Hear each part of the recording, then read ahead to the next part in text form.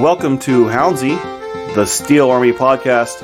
I'm Dan Yost, and with me to discuss a loss in Charleston, 2 games coming up in the next 5 days, and all the other kind of goofy Houndsy stuff that always seems to come up. I have, first off, my travel companion for the past weekend, Ariana. First, how are you doing? And 2, are you not sick of having to talk to me?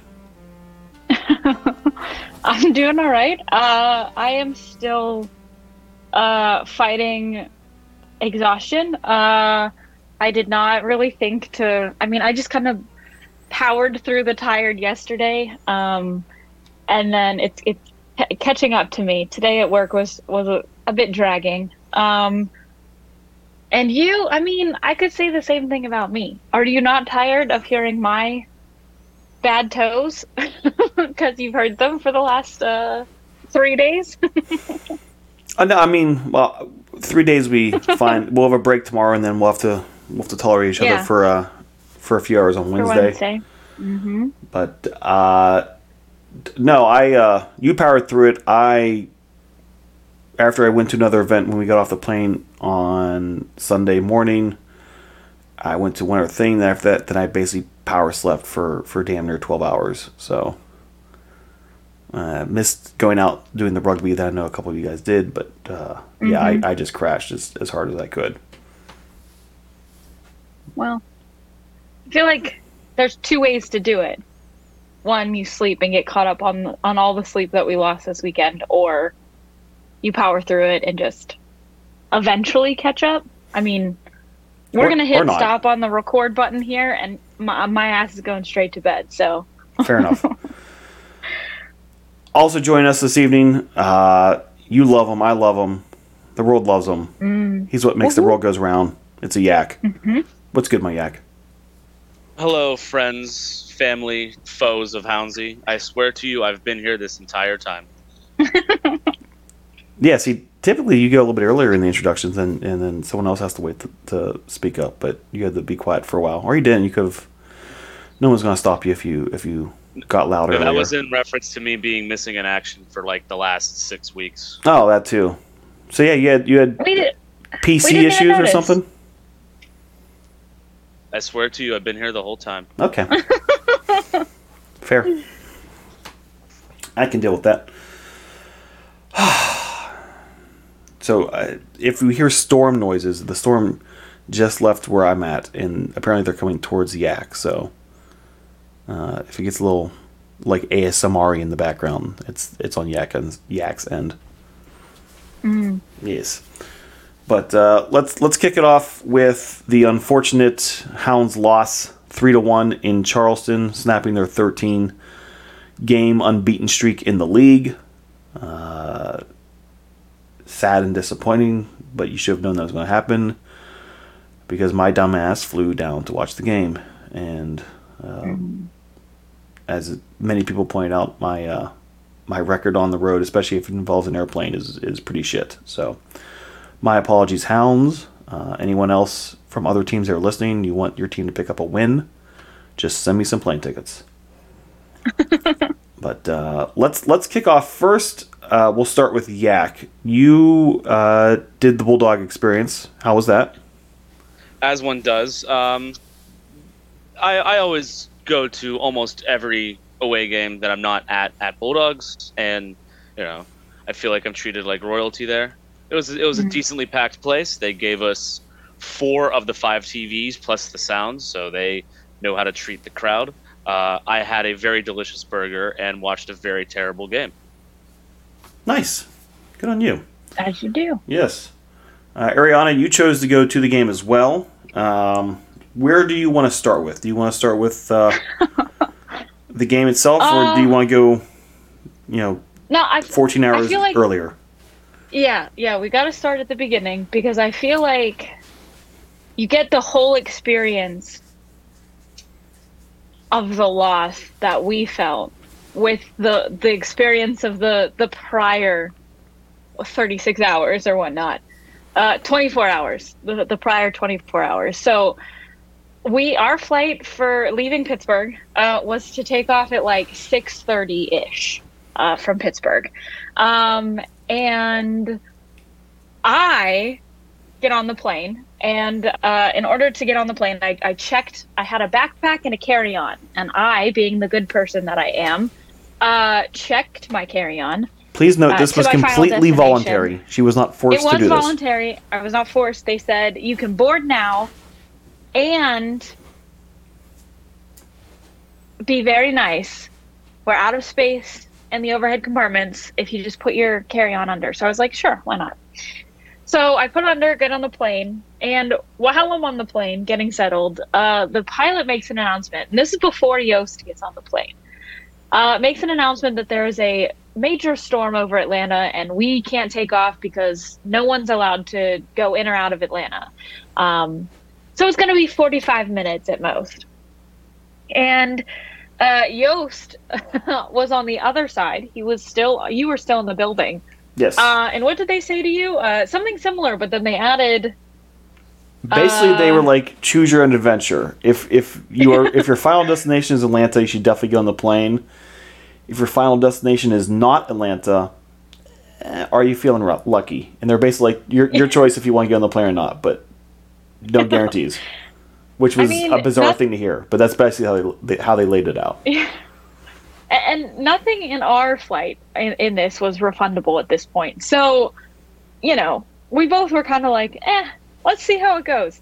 If anything, it makes great content for Houndsy, in which it did. It very much did. So we decided to tough it out. And 45 minutes rolled into, an hour and a half, and we get another announcement that says, oh, the storm is past, the ground stop has ended, but now no one who isn't already in the air is allowed to take off because they had to clear their backlog of incoming and outgoing planes. So we're like, all right, okay, we'll take it. We're probably at this point missing our second flight, but that was also probably delayed. That's running through my head. Probably 30 minutes later at this point, pilot comes back on and says, oh, we're going to take off soon, with a little asterisk, but... he definitely had a dramatic pause in there. He absolutely, he definitely did that. We're going to take off soon, but... Dun dun dun. We are going to fly around the storm and add an extra hour and 20 minutes to our hour and 15-minute flight. So we're doubling our flight distance, and therefore we need more fuel to get to our distance. So we have to wait for the fuel truck. Another half hour rolls by, and he said, oh, the fuel truck is coming now. Another half hour rolls by. I mean, it added up to, we did not take off for, I think it was like 3.5 hours. We were sitting on that plane. This plane was also sold out. Yeah, sold out. So there was no comfort. No. And randomly, people would get up throughout those 3 hours and just give up on their adventure and leave the plane. Enough so that right before we took off, after we have all of our fuel, after everything's squared away, people still got... The guy next to me got up and opted out. Minutes before we're finally ready to back out. Yeah. So we finally get out, 3 hours later into the... we get on our flight. So now, Yost and I have been seated in our chairs on the plane for you're pushing 6.5 hours at this point. Everything hurts. My whole body's sore. Those plane seats are not comfortable. And we're getting off the plane, and I asked the flight attendant, what's the situation with my flight? Can you look it up? She looks it up and she says, you have 22 minutes. You can make it. So Yost and I, being the brave human beings that we are, we book it through the Atlanta airport. Now, if you've ever traveled through the Atlanta airport, there are 6 separate terminals. And to get from the first terminal to the last terminal, it is like, what did it say, 35 minutes walking? Yeah, if you want to walk it, it's going to be 35 minutes or something to that effect.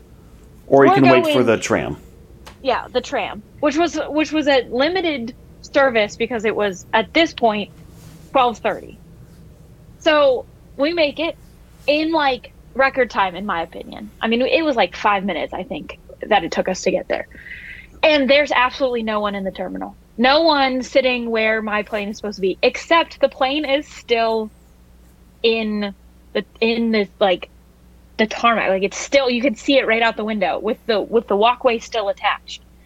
We flagged down a Delta agent, and she was like, "You gotta go talk to the front desk, the info desk." So we walk up there, and that line is ridiculously long. We're not making that flight. And so we finally get up to the front of it, and we waited what, half hour, 45 minutes, somewhere, yeah, in something like that. In that line, something like that. And so I was like, what can you do for us? And he knew what he was doing. He offered us a couple of flights, and we just basically pushed him until we got the 12:30, which was the earliest he could have given us. 12:30 out of Atlanta. So we were to spend the night in Atlanta, which was fabulous. Great, fine. They gave us free hotel, free travel to and from the hotel, free meal vouchers, which was great. The only part, if you remember from the beginning of the story, I so graciously volunteered to check my bag to my final destination. Well, Atlanta is not my final destination. Therefore, I could not get access to my luggage that had all my clothes in it. So your girl had to take the chance and figure out something on her own. Luckily, I had like the important stuff. I had my liquids bag in my backpack, my toothbrush, my toothpaste. And so I ended up doing laundry in the sink in my hotel room. This is a psychopath move, considering she needs these clothes for another 10 hours. I mean, yeah, by the time we got to the hotel, it was like 2:30 in the morning. I did laundry. We were going to leave to go to the airport at like, I don't know, what was it? 8:30, 9:30, 10, yeah, something like that. And it was a disaster. I chose wrong. I got most of my clothes, some of my clothes dry. My pants were not dry, but they were athletic pants, so I figured they would eventually dry. And my socks were a lost cause. I never should have washed my socks, but they were gross. So yeah, I then promptly returned to the Atlanta airport in the same clothing. And we finally made it to Charleston. Yeah, I got my luggage. It was on the plane with us. So they did hold it in Atlanta. And I very well could have gotten it, but alas, rules are rules, I guess. But yeah, and then we go to the hotel. We do a little bit of exploring around the hotel. There was a nice bar that had a great view of the incoming and outgoing shipping containers to the big port there in Charleston, and one cruise ship, which I don't think I fully appreciate the size of those ships until you see them in a situation like that. Yeah, boys are massive. Coming in and out. Yeah, those were humongous. I mean, they're ginormous. It's such a vibe. But yeah, the flight back was somewhat uneventful. So now this is all leading up to us getting to Charleston and experiencing, in my opinion, the worst game of the season. So, oh, there's no opinion on that. That's yeah. It really was kind of just the cherry on top. There was one redeeming quality, which I can mention now and give a shout out to. I want to call them fans, but I feel like they are obligatory listeners of Houndsy. Langston Blackstock's parents were sitting in our section.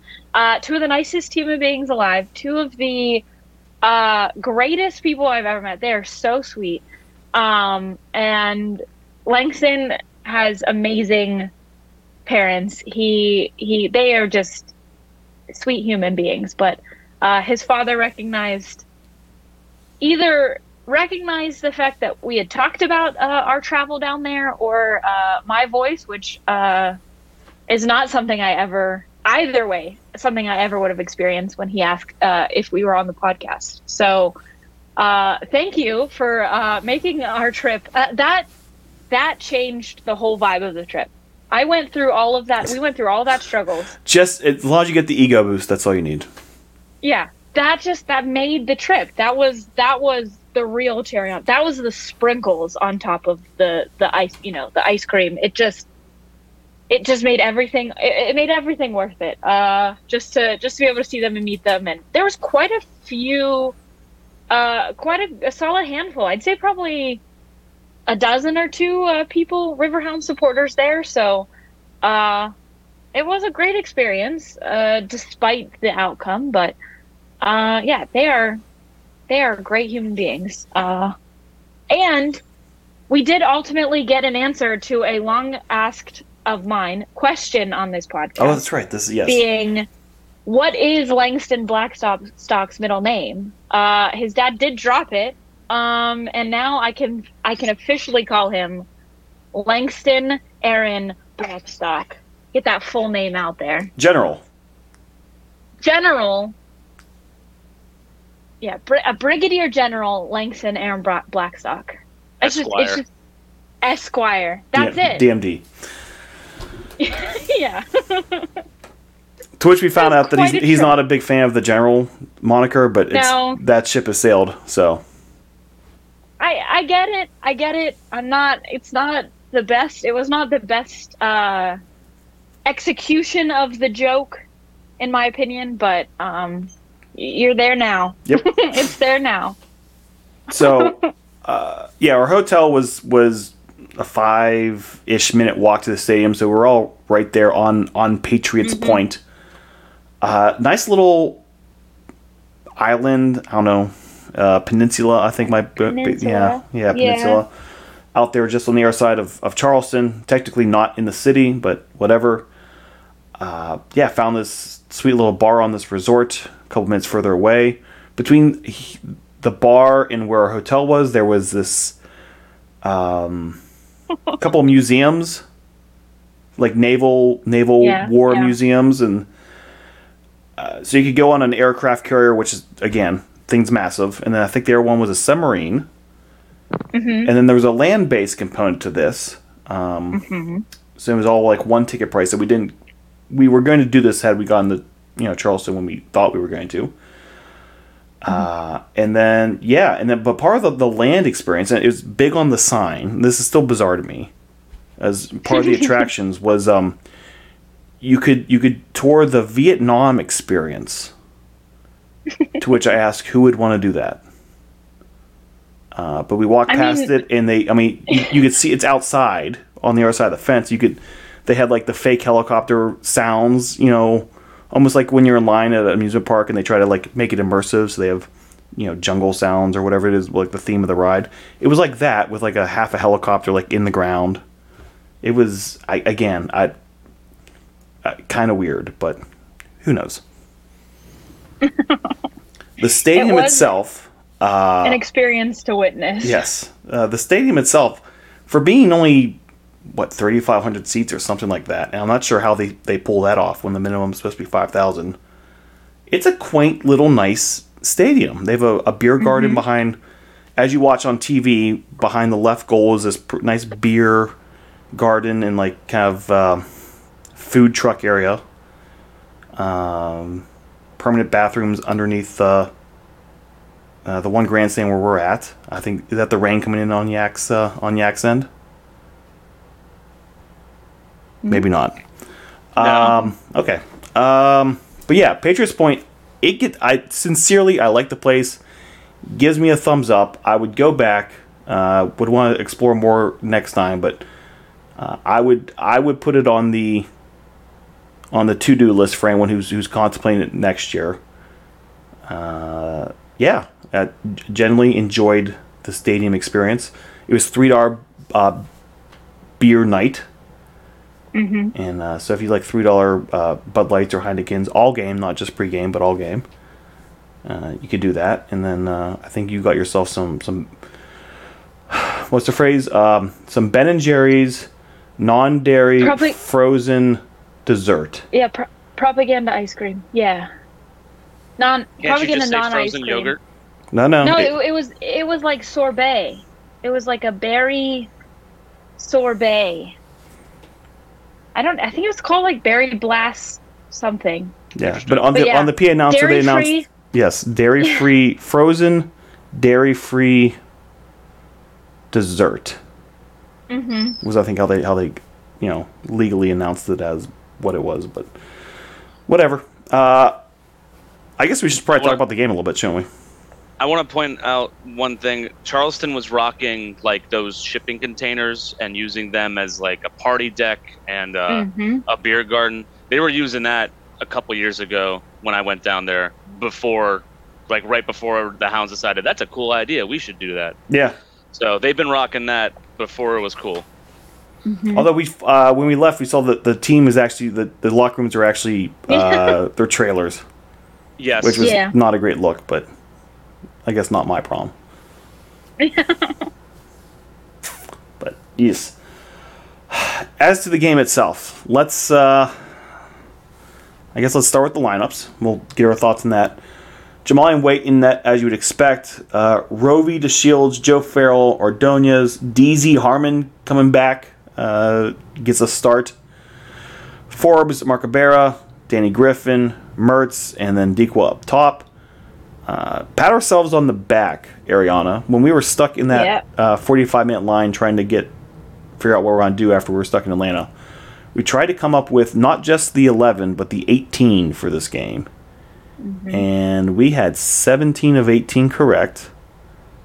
And was it 10 of 11 of the lineup or 9 of 11? I think it was 10. I still have the note. DZ Harmon was the oddball, and that, because he had been injured, so we assumed he was still unavailable. But outside of that, we were on it. So we made productive use of our time. Yeah, I'm proud of the choices that we made. Blackstock. I don't know, considering the result, maybe we shouldn't have been so proud of those choices. Blackstock actually would be the other odd one out in the starting 11. We had him starting. He was a sub. Nice. That was the other difference. Him and we didn't have DZ at all on our list. So yeah. Yeah. I think we did pretty all right. Yeah. What were your thoughts on this 11 when it came out? I liked DeShields starting, which turned out to not be the greatest thing. I'm a big DeShields truther. I was glad he got the minutes. Did not pan out, apparently. I also noticed Danny Rivera. Now, Hounds Twitter, Foot Mob, and whoever else, when they release lineups, they have no idea what our formation is. And I'm sitting here looking at Rivera's name, and he's listed like second or third, like almost immediately after Waite. And I'm like, where are we putting this guy? Is he a wing back in this thing? Is that what we're doing? And I wasn't, the greatest fan of that idea. That is, I think, what he panned out to be. And I kind of felt like he was a little lostish at times. It seemed like I wasn't thrilled with the fit. Aside from that, it was hard to complain with the lineup. I thought they were, bringing out the big guns for a tough Charleston team, and they just laid an egg eventually. But, that's the one thing I noticed was Rovera's odd placement. So, yeah, first 15 minutes of the match, I mean, is there any way to describe it besides they're just flat, not ready to play? No, point blank, it's like they were still on the bus a little bit. They also had a big delayed flight coming out of going into Atlanta. No. But multiple corner kicks and set pieces early, and they look shaky on all of them. And in the first 15 minutes, it comes out to bite them. Just not being aggressive on getting the ball coming in. Terrible on trying to play the second ball. And next thing you know, it pinballs around a little bit enough, and Hounds down 1-0 straight away. Ariana, we had the view from right behind the Hounds bench. What were your takeaways, especially in those first 15-20 minutes? I mean, it's exactly as you said. We gave up a lot of corners in the beginning there, and it just, after hearing Bob and Visser and Bush all yell and scream. We sat there and we were like, yeah, what he said. Like it just, Everything he said was you making know, sense. I mean, yeah, it makes sense to me. Like, I can agree with it. But it just felt like there was really a lack of Riverhound's presence in the box when it came to corner kicks. I mean, a couple of times we saw pick a coach yelling at pick a defenseman to tell them to kind of get up there and to get in that mix of people. It just felt like it was bound to eventually happen. After first off, after all those corners, and second off, with just us down a body in the box there. That first goal just it really deflated a lot of us, and I don't think it felt right with a lot of people, a lot of the players. It just kind of looked like after that first one, everything just started falling apart. And I don't know if it reiterated kind of some of the things that we had been noticing. It was just like they played the same the whole game, but that first goal just kind of set everything in a new light. Yeah, it was. It was just bad touches. To like accentuate or to go along with just not getting defensively in the right spots or giving battery players too much time with the ball, too much space with the ball, too many open looks, too many chances at second balls. When it was time to, especially through the midfield, try to connect a couple passes and get yourself up the field, it was heavy touch, bad receiving of the ball.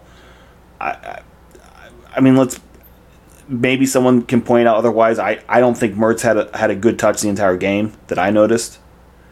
DZ Agreed. was the target of a lot of Bob's comments in the first 15-20 minutes. Maybe part of it was probably because where he was playing at, and he was kind of easier to target. I know Farrell got instructed a few times, but yeah, it was heavy touches, bad receiving passes, heavy passes, not getting in position, not holding up the line correctly defensively. It was very unhounds-like for 2023. Mm-hmm. Did it look this bad to you on TV, Yak? Yeah, it was lethargic, giving up so many of these corners or deep free kicks. Marking on them was tricky. It looked like Charleston was really moving before the ball was hit a lot and really well. Offense was lacking, to say the least. It did not look positive until it was far too late, until we were already down at least 2 goals, that we were finally putting enough things together to give me hope that we were going to get some kind of positivity, some kind of goals going in.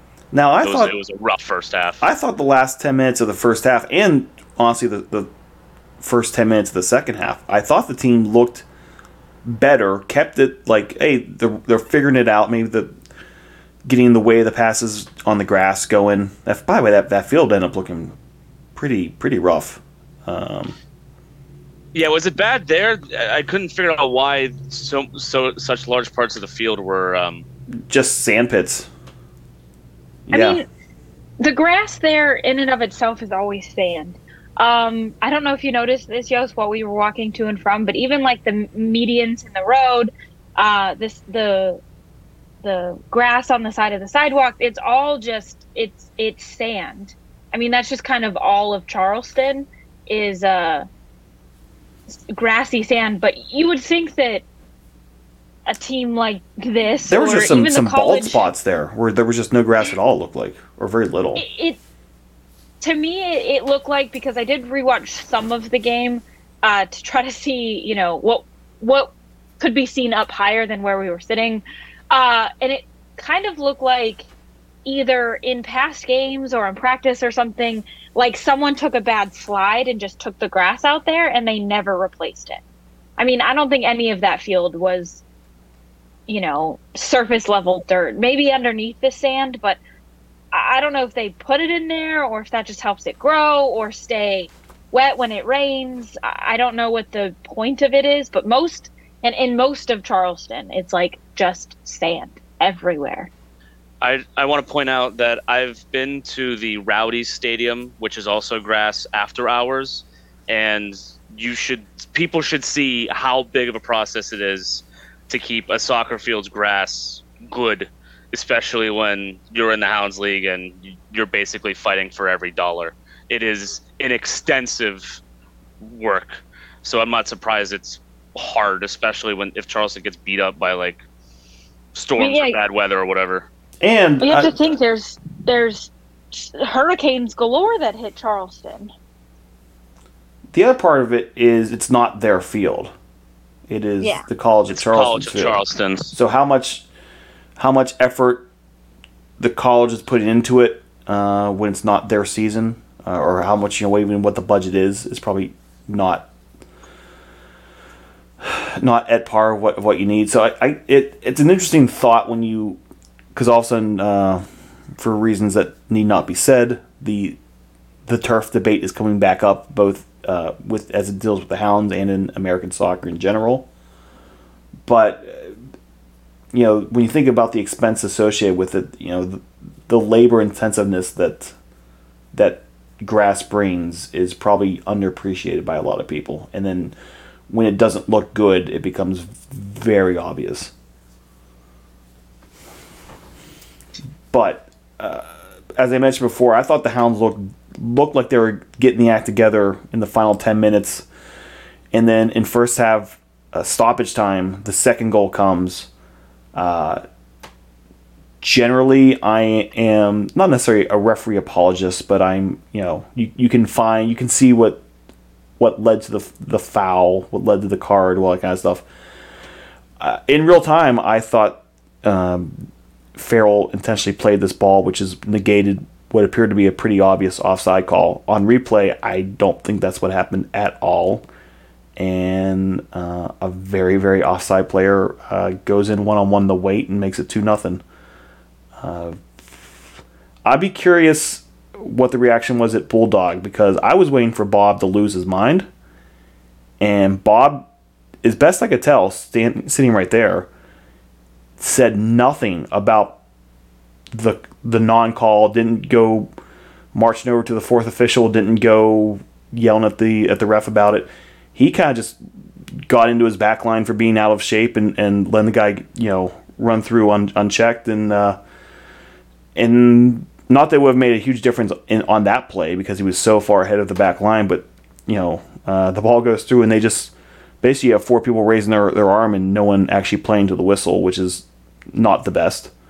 But yeah, Yak, what was the reaction at the bar on that one? We were clearly angry. We were legitimately just yelling at each other. What the hell is the onside rule? Because we thought, people thought one of the Hounds players made a deflection, and I'm like, deflection's not good enough. They have to, make an attempt for the ball.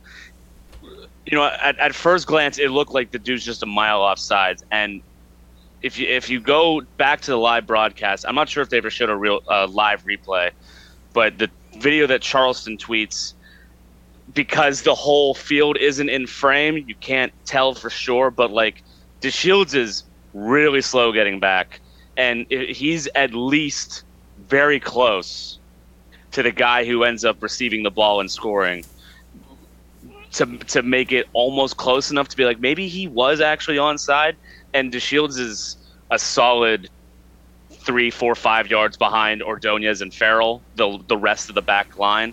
So like that might be why Lily was not, apoplectic at the ref, but more so at the defensive line, because they are all out of sorts. Farrell and Ordonez are next to each other. DeShields is taking his time getting back, and nobody goes after the ball at all, assuming that they are going to get whistled for an offside, and they don't. It's just ugly play all around. It might be on the ref, but the Hounds really did themselves no favors in this situation. Yeah, the stop playing is there's no, you can't excuse There's it. nothing that grinds my gears more than seeing defenders stop playing and raise their hands, and then the play develops and they give up a goal that is possibly preventable. Yeah, I mean, he was pretty far ahead there, but just in general, if your first act of defense is to stop and just put your arm up, you're already done. So, not great. And so all the potential collective getting the head out of the assness that the Hounds did for the last 10 minutes of the first half, completely out the window. And going into halftime, down a pair. Now, Ariana, you were calling for a sub at halftime. Is that what we got? Yeah, I mean, we saw Junior out there warming up, which, if you know anything about the Hounds in general, or USL soccer in general, if someone's warming up at halftime, there's a good chance that they're being subbed on. I'm 100% honest. When I kind of like got back to my seat, I missed the first initial kickoff of the second half because I was getting my non-dairy frozen dessert treat. When I made it back to the bench, Yo's kind of like elbowed me and pointed at the bench, and the person who I thought was going to be subbed out was not the one that was sitting on the bench. Danny gets pulled out. Danny Rovey gets pulled out at halftime. I did not expect that. I was thinking at the very least, Robbie Mertz. He had not played any significant, moves in the first half. I didn't think I thought that was going to be Bob's first. I mean, he's still coming off injury, and I hate to be that person who sits there and is like, let's blame everything on the injury, but I just don't feel like, and he's not right off of injury, so I don't want to use that as an excuse, but it just felt like there's something missing with him in this game. It didn't feel like he's been playing as well as he should be, and so that kind of threw me off. I definitely thought that Robbie would be the first sub, or potentially DeShields. Like we've already mentioned before, he was also not playing very solidly. And I didn't think that we were going to have, and to pull Danny, I saw no fault in Danny's performance, excluding maybe he was positioned too far deep in the defense that he wasn't used to. And I don't think that's a Danny fault. I think that's a sub somebody else out fault, like, No, I think and move Danny up. I think he was just the victim of getting a more attacking player on, and he wasn't coming out because of his play, but rather just the needs of the team at that point. Now, my question is, when do they tell players who are being subbed at halftime that they're not playing the second half? Because again, you weren't back to the seats yet. It looked to me like he was being told right before the start of the half that he was out, and the look on Rivera's face when he was talking to, I believe it was Visser. If you have told me Visser just told him someone ran over his puppy, I would have believed you, because again, Danny has a very expressive face. Mm-hmm. But holy shit, I was like, my heart was breaking for this guy, because he was just like, just so sad, and with a little bit of like trying to hold back some anger, but like sad and disappointed, and kind of like sits down, has the penny like half-ass over his neck, asks the trainer for like the scissors so he could take the tape off his wrist, and he's just so dejected. And I felt really bad for him at that moment, because in my read of it, he did nothing to justify him coming off other than just the needs of the team. But yeah, that was a little bit of a heartbreaker for me. I mean, yeah, he's very expressive. There's a picture that I do believe it was Ed Thompson took of after the loss at Cincy that I pulled up right after, halftime to show Yost in the moment. But it's probably the saddest picture I've ever seen of a human being, let alone like Danny, the happiest person on our team. Literally, he was the trivia person for today. And the first question, I'm going to spoil it for everyone. Here's your freebie. The first question is like, how would you describe Rovi? And the answer is happy. I mean, that's just who he is. And to see him so dejected, to see him so just empty sitting on the bench there. I mean, I just felt so bad for him. But on the other end of it, I mean, we saw Junior slam a Red Bull right before halftime. He was chugging a Red Bull. That's right. I can't imagine. Like, I mean, it honestly it feels like they were just not ready for this game out. Like they kind of forgot that they had a game. They traveled down here and they're like, oh wait, oh shit, we have a game tomorrow.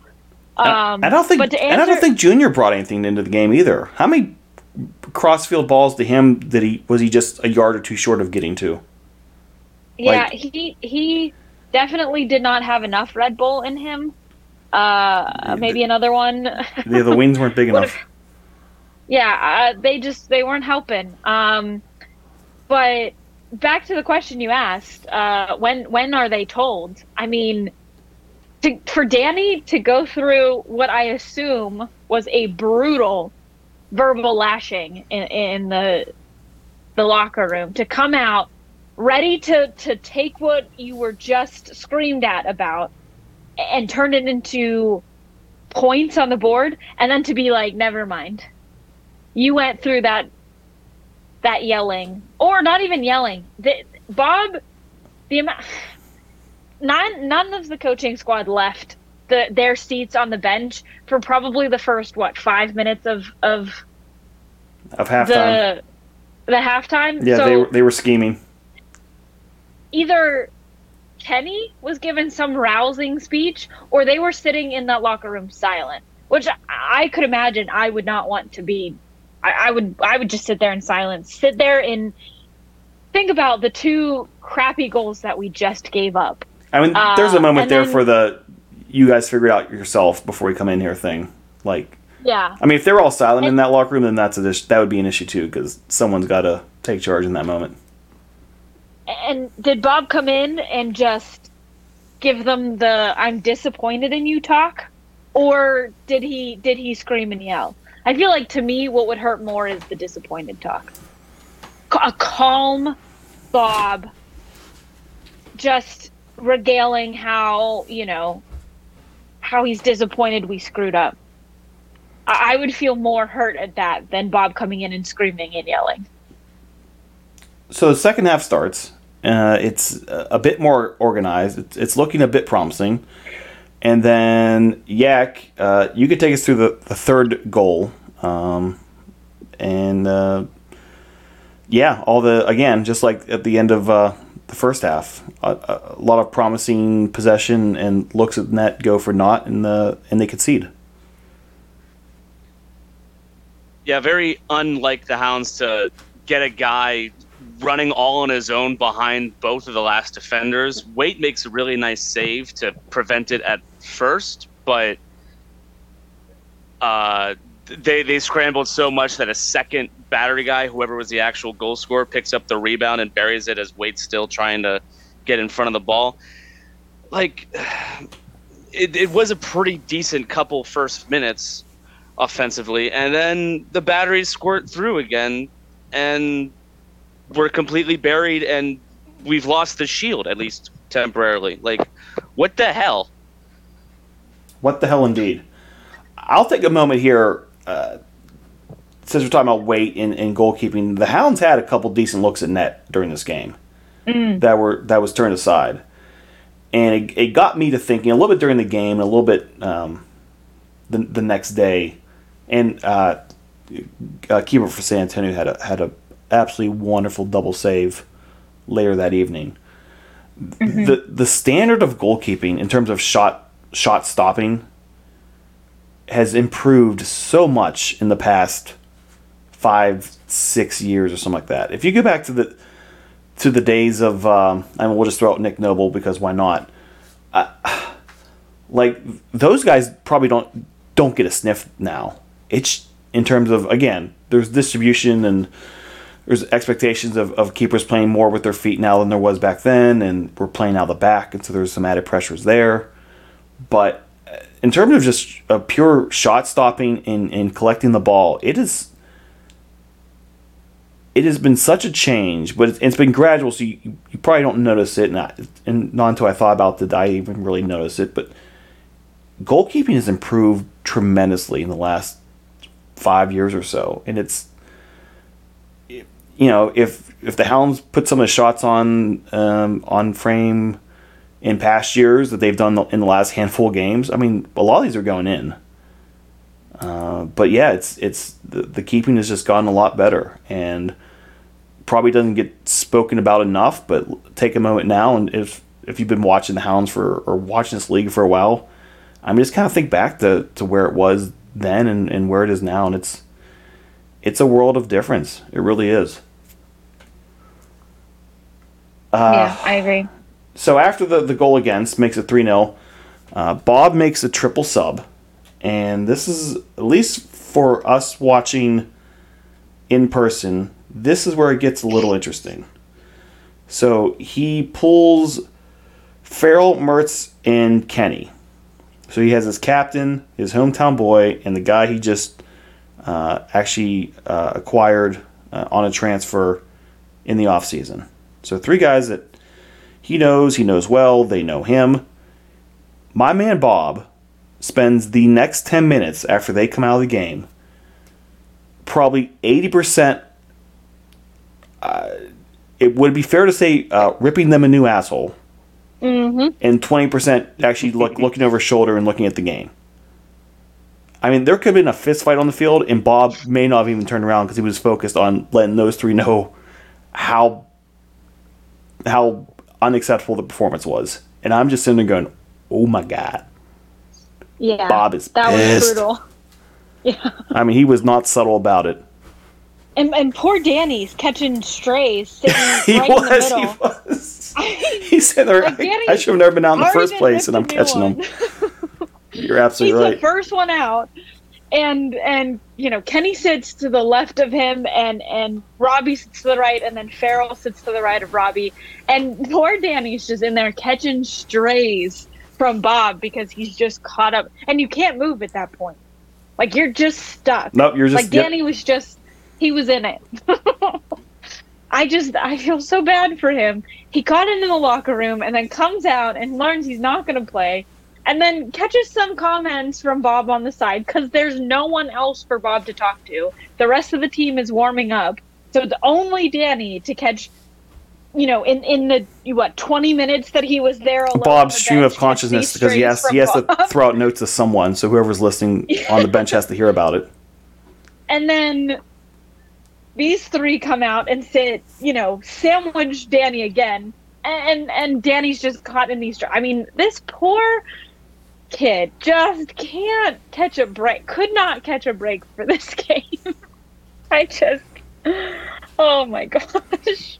But it shows you how bad as a whole the team is on the night. If you took your 2 elder statesmen in Forbes and Farrell, who have been in this league for like a decade each, and Mertz is probably the next dude in line to do something like that for Lily and the Hounds, and they're all just getting crushed by him because, the whole team didn't show up to play today. We could bitch and moan about almost anybody that took the field. And DeShields is still out there running the back line, and everyone's sitting there going like, oof. I mean, yeah. What experience then at that point do you have on the back line? You have Arturo on the back line, who has 2 years. I mean, he's in his 2nd year of experience, so a year and a half of experience. He's what's leading that back line. Mm-hmm. And it just doesn't... I mean... And you have DeShields, who's catching strays on the sideline by Bush, who had to be told to sit down. Yes, Bob had to tell Bush to sit down at one point because he was getting a little too aggressive with it. was good. Not John Bush being too hot under the collar. No. I've never heard that before. No, again, Someone like him. nothing to the fourth official or like that, but just going out the mostly at the back line, which I guess I imagine a keeper yelling at his back line, but yeah. Yeah, leave her going out to dry. Yeah. Yeah. I just can't. We always talk about at the beginning of the year the which game are we just going to throw it away and burn all the tapes the second the game's over. This is hopefully it, right? This has to be. Yeah. I mean, if it's not this one, then there's issues coming. Yeah. I mean, catch me on the next Hot Toes episode when this question comes up. It's gonna be Charleston. What away game are we gonna drop Charleston? It's just the way it is. Yeah. However, for the sake of maybe goal differential and for our own interests, the Old Guard Shield, DZ Harmon rockets one in the 71st minute. Yak, probably, it was just like a mass of bodies. I didn't really get a great look at it in real time. How to look on the TVs. Like it was like wave after wave, right? And I was actually not even looking away. I was looking away a little bit. I didn't see the whole play, but like it's what the Hounds would love to do. It's Griffin finding a deep ball, Langston cutting back in, so it's not a cross. It's almost like a drop pass. Once you've gotten into the corner of the box, it's just a drop pass onto the ground. Like it's just a nice, simple, pretty play. It was one of like 7 that they probably tried in this late push that they got, and this was the only one that worked. But like, it was really nice. It was nice, and I'm glad you mentioned how they worked there a couple times, because again, you're a shot or two away from stealing a point on this game. To be honest, like yes, for as bad as they played for 65 to 75 minutes. Like, they did enough in their moments of ascendancy that it could have been. It would have been undeserved, but it could have been a point. We've seen it before, right? Could always happen. But not to be. See out the rest of the game. Hounds lose 3-1, first loss in 13 in the league. I would just like to point out, because I've never really watched this guy too much. We got a good look at him before the game this week. Ben Pierman. The guy's like an asshole. All his mannerisms are just like, I'm an asshole. Everything. It's just bad body language. At best, it's bad body language. At worst, the guy actually is just a walking, breathing asshole. That's all I gotta say. I don't know. I have no empirical evidence of this, but just based on vibes of watching that guy in person, like total asshole. The way he stood, the way he was like, kind of lean over like the water bottle. It's not like, or the water cooler. They had kids on the field before the game, and because there's always like kids on the field before the game. They're all like walking past Charleston's bench, and you could tell like he's actively doing everything he can to not make eye contact with any of them, like just ignoring them. Not like like I no, I will not wave. I will not give eye contact. Why are you on my field? It's just total asshole vibes. Ben Pierman, but coaching Detroit, so whatever. And that shirt was an atrocious choice. Yeah, what that he had on. What kind of shirt? Like, what is that cut? Is there a special name for that type of shirt? I mean, I'm gonna say this in the gentlest way possible. That cut of shirt is in my closet right now. That is very much a feminine cut for a shirt. Not saying that it can't be worn by a man. Because clearly it can be. Whatever they want. Clearly. It doesn't look great on a man, but take it as it is.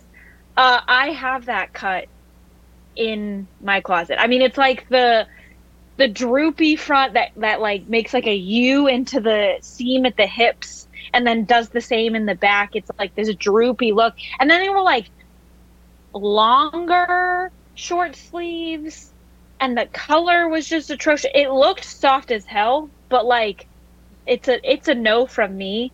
And then to pair it with black jeans on like literally it felt like the surface of the sun in Charleston when we were down there. and then all white tennis shoes. Top it off, all white, look like out of the box tennis shoes. Like the fit was not fitting. Like this was not. No, it's a no, straight up no. The shirt looks soft as hell. It looks like something I would wear, but not for a soccer coach. Sorry, head coach Ben Pierman. But yeah. So yeah, maybe he's a really nice guy. It's just definitely not the vibe he was giving off. So until proven otherwise, Ben Pierman, raging asshole. Yeah, you're here. Yeah. So, is what it is. Ariana, any final thoughts on the game, on the Bob Lilly front row experience? Charleston.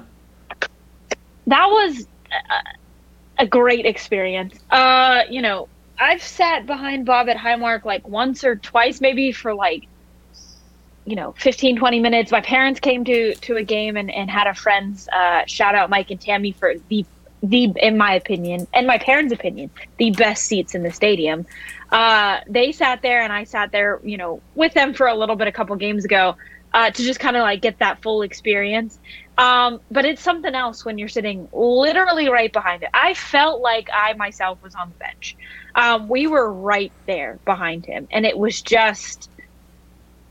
an experience. I mean, at one point, who was it? Visser gets delegated to sitting on the water cooler, which just the vibe between the three coaches and then the players, like each other. I mean, and then the coach, it was such an extremely unique experience. And if I could sit behind the team bench every away game or, not every game, your girl sitting in with the SEAL Army every game, but every away game, right. Sitting back there is like, I would do it. I would do it over and over again. It's a great experience, and that that was like the whipped cream to the Sunday of the weekend, and just so it was a little bit better. But it just that was a great experience. I was so enamored watching the bench and just all the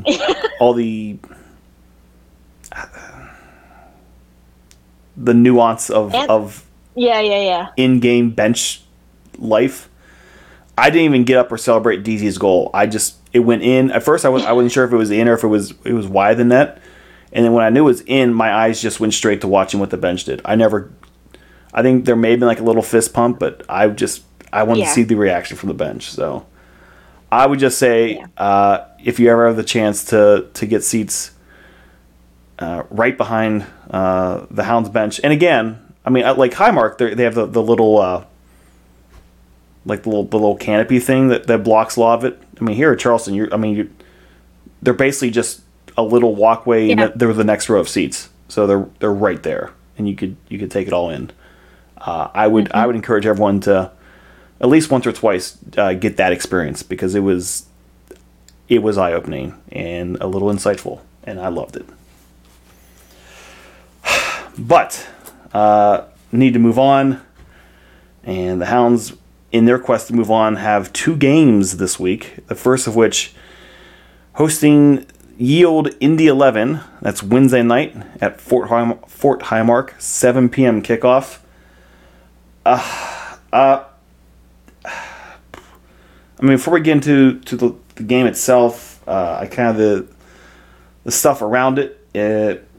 What Amo's birthday party? Is that how we're wording this? Amo's birthday party, something like that. Why shouldn't he get a birthday? Yeah. All right. So that's right. Yeah. Yeah. So I guess some of Amo's friends will be there and all that good stuff. Yeah. Mascot Mania, I think is what they called it on social media. So, Ariana, you said you have birthday decorations ready to go for Ammo? Yeah, yeah. I'm making a birthday hat that actually fits Ammo on his big head. So yeah, got some birthday decorations to celebrate with Ammo. We're gonna break out the birthday hats again. They've seen more use in the last 2 months than I kind of ever expected them to. I mean, I bought them as a gag for Luis on his first home game, and he loved it. And then, it just so happened that a couple weeks later, Luke has a birthday. So of course I got to break them out again for Luke. And now Ammo's birthday. I mean, let's just keep going. Uh, but I do have to apologize, I guess, for Danny. Don't know if I've said this already, but we're gonna do a game day birthdays only. Danny had a birthday like a day or two before Luke, so we did those not don't count. celebrate with Danny. Those don't count. No.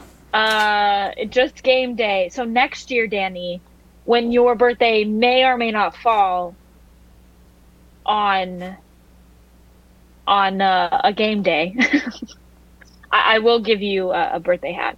I promise. I'm sure because we know he'll be here till all really 2025. Till 2025. Yeah. Signed till 2025. Yeah. All right. I am curious where Luke ended up with his birthday hat. The so trash. If Luke's listening.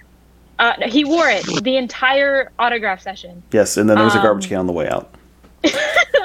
No, I want to think it's in his locker, sitting there. Whatever you want to say. Just as a reminder. Indy 11, 5 wins, 7 draws, 7 losses. They've only played 22 games, so they are, I believe that's the least played in the, at least in the East, maybe in the whole league. Yeah, they're joint with Memphis with 19 games played, so they still got some ground to make up in terms of games played, but that puts them in 9th place on 22 points, a whole 16 points behind the Hounds, which is nice. 5-7-7. However, they're showing signs of life in their last 5. 1 win, 1 loss, 3 draws. The win is against Fraudford, so I mean everyone's doing that. The loss was a home loss to Tulsa, who's probably now the hottest team in the East, and then draws against San Diego, Charleston, and then this past week against a now Neil Collins-less Tampa Bay. Again, Sorry. In terms of former Hounds, all you have is ye old Robbie Dambrot. Ariana, we'll start with you. You were out in the game in Indianapolis. What are your things to watch for?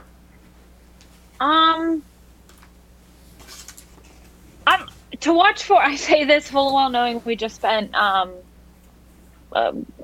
big chunk of time ragging on them, but I feel like we have a more cohesive team now than we did then.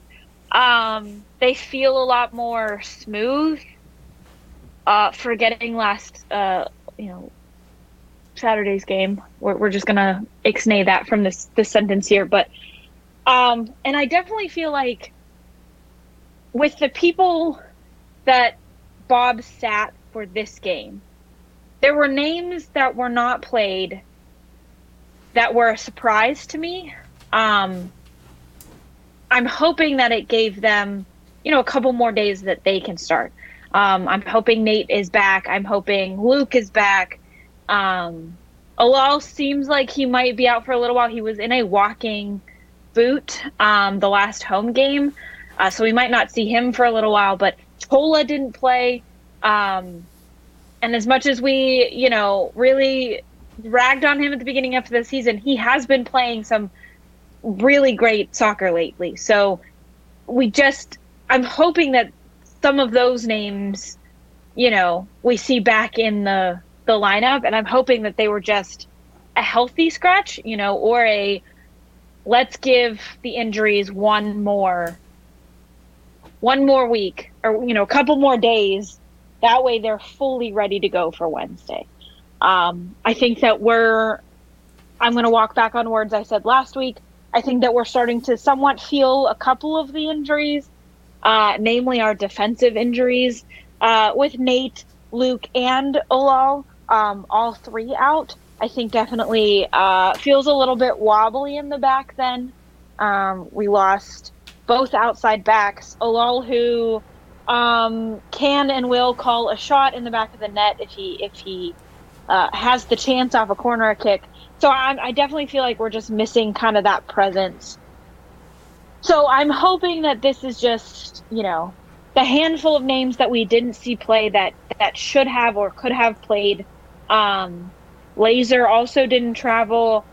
I'm hoping that they are better and, able to return. And I'm hoping that some of them were just healthy sits, for hope that, we have some fresh legs with Indy.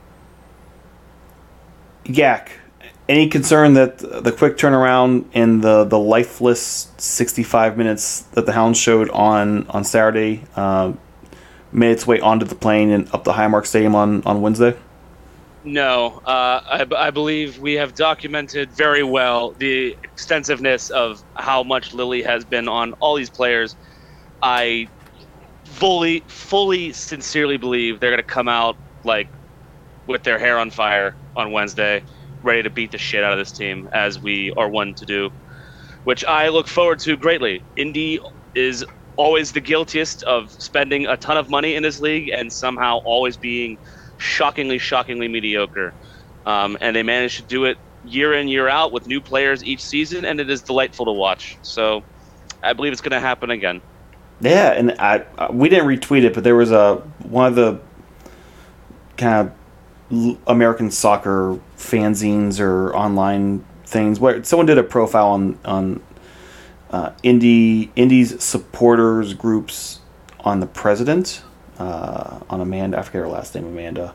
And it was a very glowing review, and I was trying to find the tweet where she threatened to throw us off the balcony at Lucas Oil, and sadly I couldn't find it in time.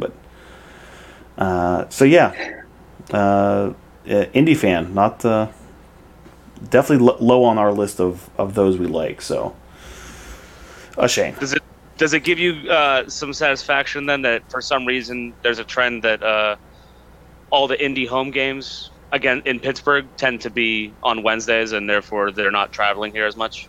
A little bit, but they all came out for the Open Cup game that one year that was on a Tuesday, and yeah, but that was different, and I think we also played them on that Saturday anyway. Yeah, it was a quick like back to back or something like that, like either back to back games or twice in a 3-game stretch, something like that. But I enjoyed that they did show up for that midweek game and left sad and disappointed. And I think that was the game that the aforementioned Amanda was crying in the parking lot. Pretty sure it was that one. That was definitely an intense experience for their faithful that night. Yeah, good times. For whatever reason. Good times. But if they do show up, they'll sticker the shit out of everything, and so you have to just be on high alert for Indy stickers, because they're good at it. That's they bring a good stickering game. Kids, the Hounds are sitting at 998 goals. We don't do a ton of predictions, and that's not the season. That's all time. We don't do a ton of predictions, but we'll throw it out there now. Do we see goal 1,000 on Wednesday? Yak. Yes. Ariana. You want a name? Yes. Yak, I do want. Yes. The next question was, who is it? Offensively gifted individual who's been on a bit of a drought, Arturo Ordonez. Ooh.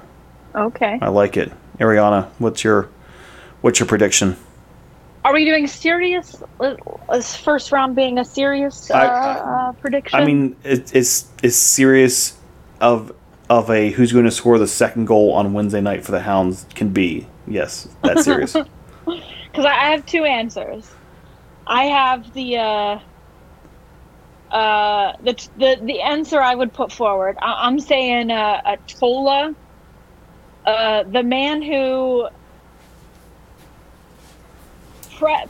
prepared us all season, got us all hyped up, and is now, doing some goals, getting some goals in there. I think he's gonna be our 1,000th. Our Tola. But I also have one that a left field prediction. Jamali Waite with the goal. And that's not left field, friend. That's out from the parking The lot. back line? Yeah. Yeah. Jamali Waite just launches one. Their goalkeeper gets caught up being way offline. I mean, that'd be a hell of a way to score 1,000. Be a And hell it of a goes way. in. I would lose my mind. Either way, I'm going to lose my mind, but yeah. Let's throw it out there Yeah. now. So, a bunch of us were talking and getting things planned. If you're listening to this podcast before Wednesday, you need to go out and you need to buy some black and gold streamers and basically any fun, non-destructive party things you can think of. And we are going to celebrate goal 1,000. The only way we know how. So far over the top. It's going to be fantastic. Yeah. I have a dozen streamers waiting for me in the car to distribute. Maybe there'll be some like confetti cannons showing up before Wednesday. We'll see. It might be a wall of smoke. We might be blowing up the smoke budget on one goal, but so be it. Is what it is. So if you have time, go grab some supplies. Be prepared when the Hounds pop in a second goal on Wednesday. Just lose your mind. Keep in mind, or actually just the one thing to keep in mind, don't be that guy or girl who starts going ape shit, throwing stuff around only for the AR's flag to be waving in the air, because then we'll get dragged online, so don't do that. And if for some reason it is an own goal that number is 1,000, then that poor bastard is going to go down in Steel Army lore as Mr. 1,000, and will just take shit every time he comes to Highmark Stadium, which would also be fun. Agreed. Yes. Well, that's game 1 of 2 on the week.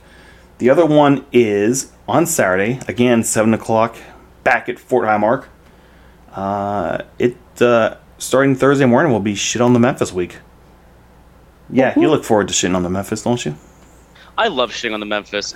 They hold no grudge against us, and yet this shit on the Memphis movement spread across the USL teams, various fan bases like wildfire, and I enjoy reveling in it. Nice. Keep in mind, Memphis does not play on Wednesday, so they're gonna be a little more rested. However, they did a fantastic job of getting not one but 2 guys sent off this past weekend against, I believe, Tulsa. So they Orange County. Orange County. My bad. So they took the loss. They got 2 guys sent off. And the one, Bruno Lapa, who was a guaranteed, no doubt, starter, decided he needed to make a statement with 90 seconds left in the game. So he's sitting down. James Kelly is the other one.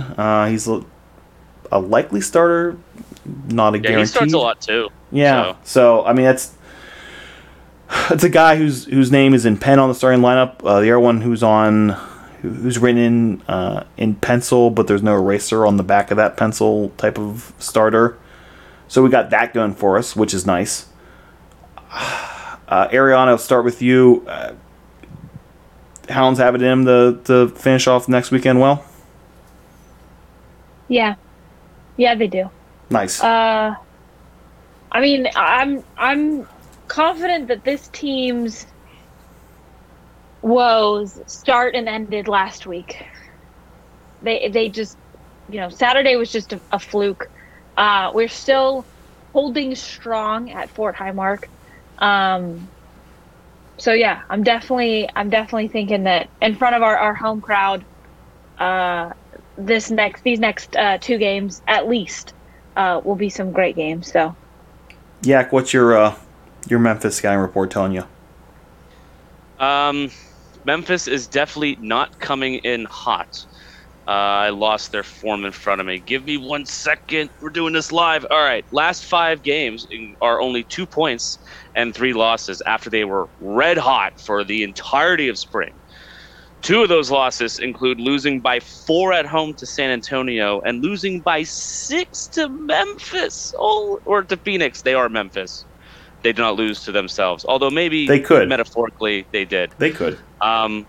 Their best player, is probably one of the most weirdest intra-league storylines of this season, is when Philip Goodrum made that lovely comment that says, "Man, I wish I wasn't fucking here." I'm devastated. Devastated to still be there.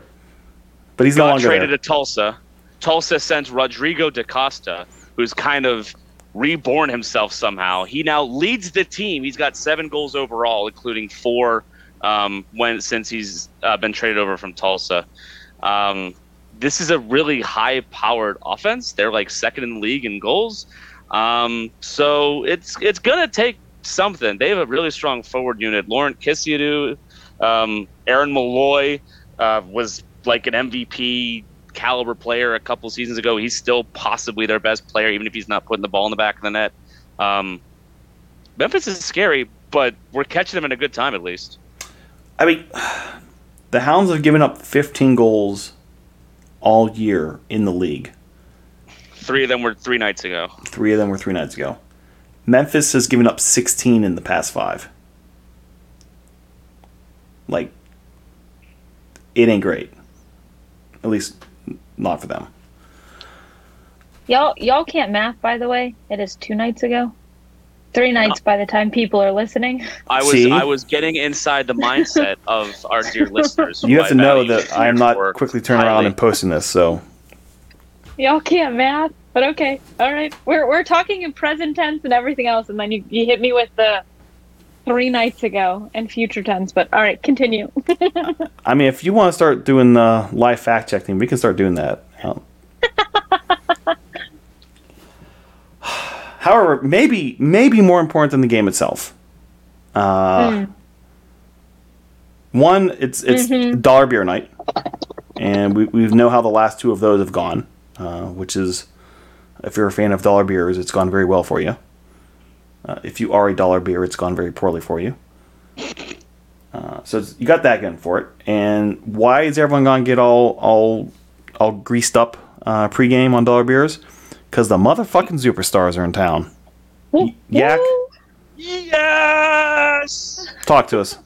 This is the moment we've been looking for all season long. Beyond just, the Hounds being the best team in the world, yada, yada, yada, and dollar beers and full stadiums. No, I want the superstars. Yes. Should we do a draft real quick? Who's your favorite superstars? Do I need to top 5? Pull up the list? Top 3. Yeah, you do.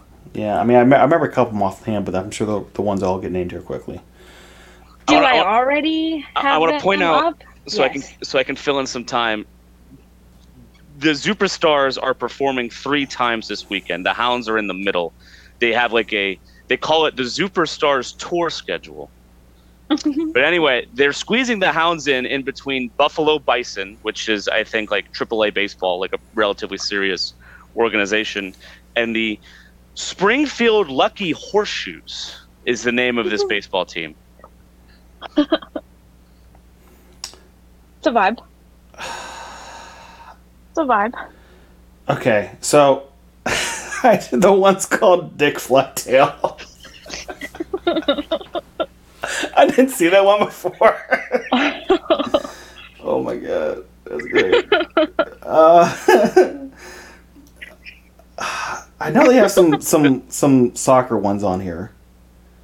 And I want to point out, Yinzers, that we have Squidney Crosby. That's Strino's favorite. And Mario Lemieux. I feel like it's not fair for us, so those 2 are out of our draft. They're automatically in. They get the freebie pass. So this is my rule for everyone. Squidney Crosby and Mario Lemieux are unavailable in the draft. Fair enough. I actually only Pick your spy draft. one soccer player in this entire lineup. It's not what you would think it would be. I mean, I'm thinking it was going to be like a Messi or a Zlatan. No. Messi's not big enough for superstars, in my opinion. No, but there's only Correct. one. Want to give the name or should I?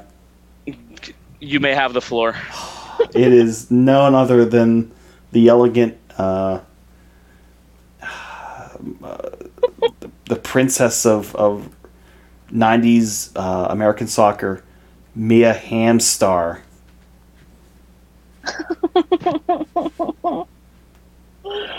Oh man. I hope she's there.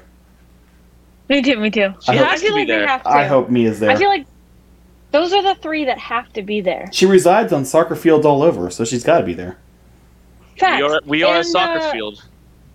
Squidney Crosby is from a barn in the suburbs, I believe. Oh no, he's from the Three Rivers, Squidney Crosby.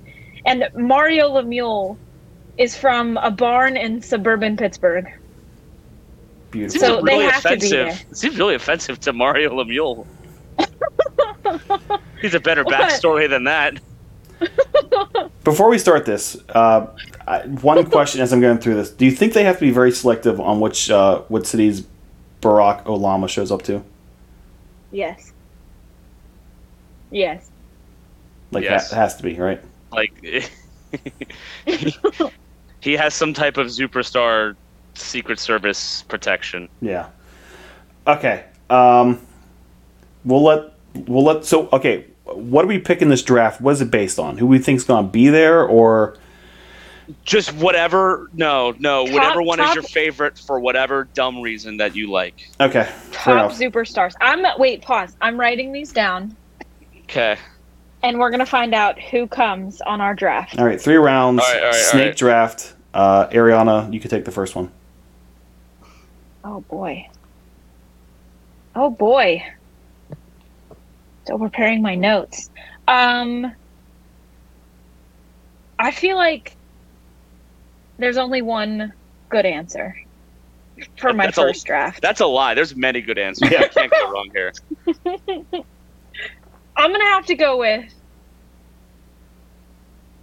Shaquille O'Neal. There we go. He's my number one draft pick. I will go. All right. The picture of this man is perfect because it looks like he's about to dive headlong to tackle a baseball coach. Shark McGuire is my number one pick off the board. Yeah, it's pretty good. Oh, they got some like NASCAR inspired stuff here. Oh, I just saw the Shark McGuire picture. It's fantastic. That's really good. We were talking pre-pod about the odds about a superstar eating an individual. This shark looks like he's about to go after this Good man. time. I'm going because we're sticking. There's only one directly soccer related name, but there's a second now. By way of his daughter, I will take Dennis Frogman. Oh. Yeah. He 9 feet 1 inches from the swamps of Vegas. Out of the Dennis swamps. Frogman. Go figure. Yost picks a guy that lives from Vegas. Yeah, here's what it is. You know what? Fuck it. I'll keep my Vegas thing going then as well. My second pick, who actually has looks like he has a water feature coming with him. I'm taking Elephant Presley. There we go. He actually squirts water. How can you say no to that? And he's got the jumpsuit. I believe my second pick is going to be my favorite pun out of all these. It is Kevin Durant Eater.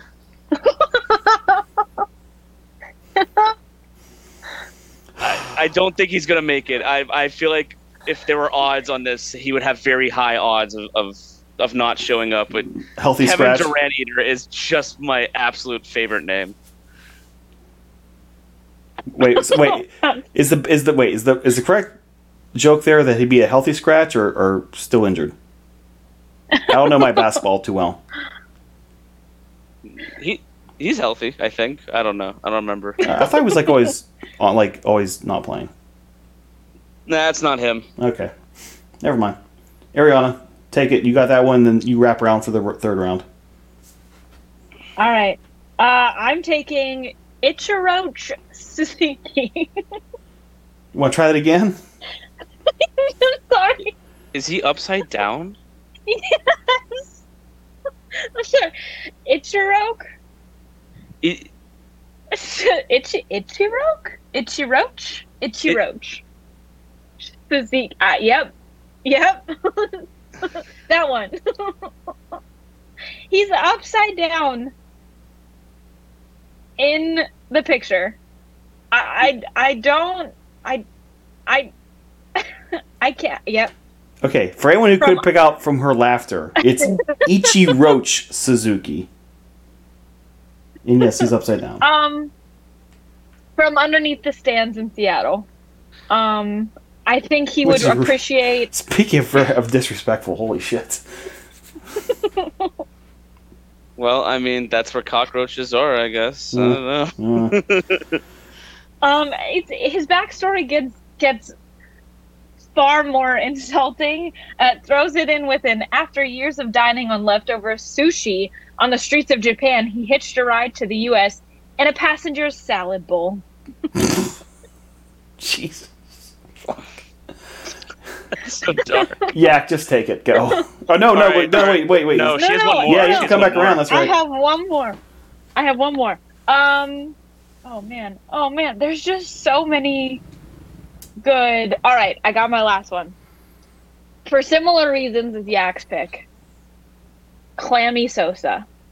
Yes. Now, Clammy looks like someone who partakes in the human eating There's an individual in the mouth that's looking at it. His baseball card has him swallowing a person. So, on a similar note, who's going to be the person eaten during this game? Who's going to be swallowed whole? Oh, Carrot Top. No. Who from the Hounds? Like what? Someone who's going to be the victim? No, I believe Ariana is predicting that Carrot Top is going to show up as a fan of the Hounds, longtime Hound supporter. No. One of the I don't know his real name. He's probably told me half a dozen times. But he is our MC. Oh. And I couldn't think of his name in the moment at one point, and so I said, "Where is Carrot Top?" And it just kind of stuck. So his name is Carrot Top now. I'm not. Is it Michael or? Shit. Damn it. Good. Yep. He's gonna be eaten. Someone or a player. They're gonna sucker a player into this. This is gonna get passed around, but someone in the stands was saying.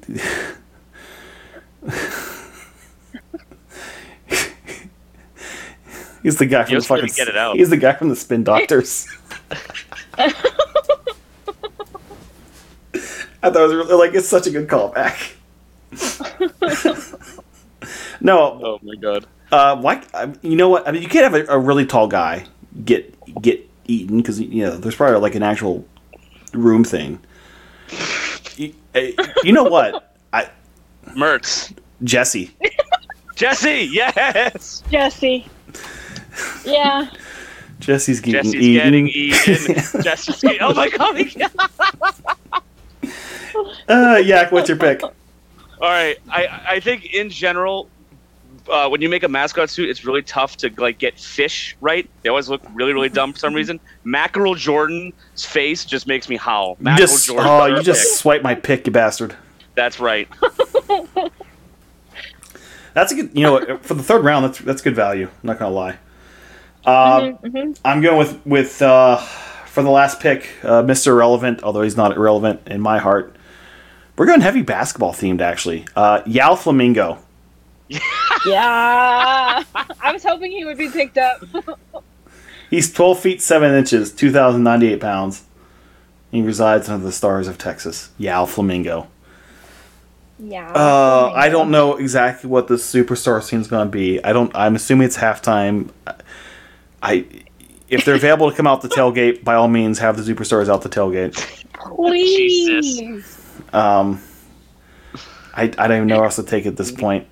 Dennis Frogman would rock a Jello shot like nobody's business. You better.